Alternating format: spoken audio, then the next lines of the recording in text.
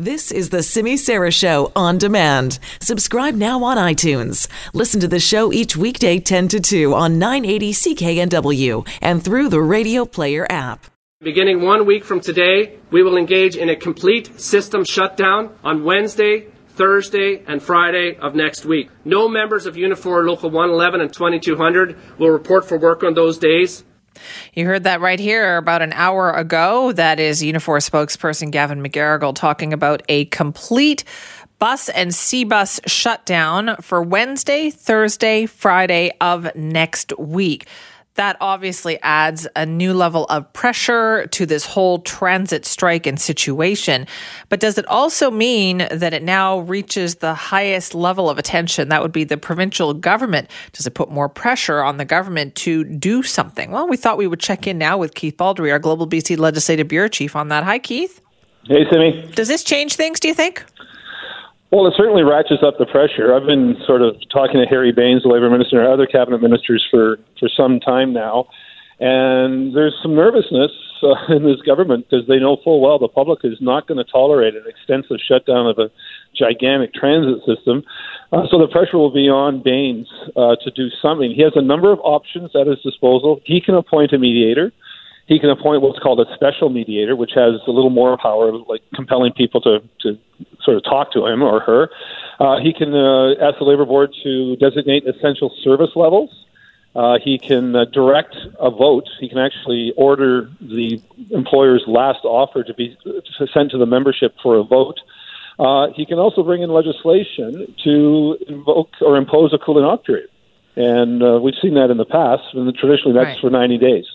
But it's really, we're just beginning now, I think, in terms of pressure on the government. There really was no pressure up until now with C-bus cancellations, but a wholesale shutdown, that's a completely different story. Yeah, because this is very different than 18 years ago, right? All we've heard for 15 years is get out of your car, use transit. So people do, and now this is going to happen. A much bigger system than it was in 2001. It's almost double the ridership. It was about 207 million rides a year in 2001. In 2018, it was about 440 million. The number of buses has increased by about 600. The number of bus routes have increased by almost 60. So it's much more part of people's lives than it was in 2001. The other situation you had in 2001, it was the summer when the strike occurred. Universities weren't affected that much. And the only way you can get to university is through a bus right now, UBC and SFU. And it straddled two governments. It was the end of the NDP government and the beginning of the BC Liberal government. And this one, though, lands smack in the middle of the NDP's mandate.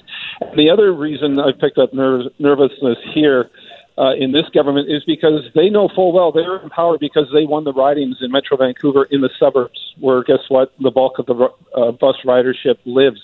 So literally NDP voters ride those buses. And if those buses are not in service, are they going to take out anger on the government for not getting involved? But it's going to be fascinating to watch how it unfolds next week because the legislature will be in session for the first 2 days of that strike. Right. And I think it'll be a little chaotic inside the House. So can you sense more nervousness on this issue? Can you sense that, they are hearing more about this?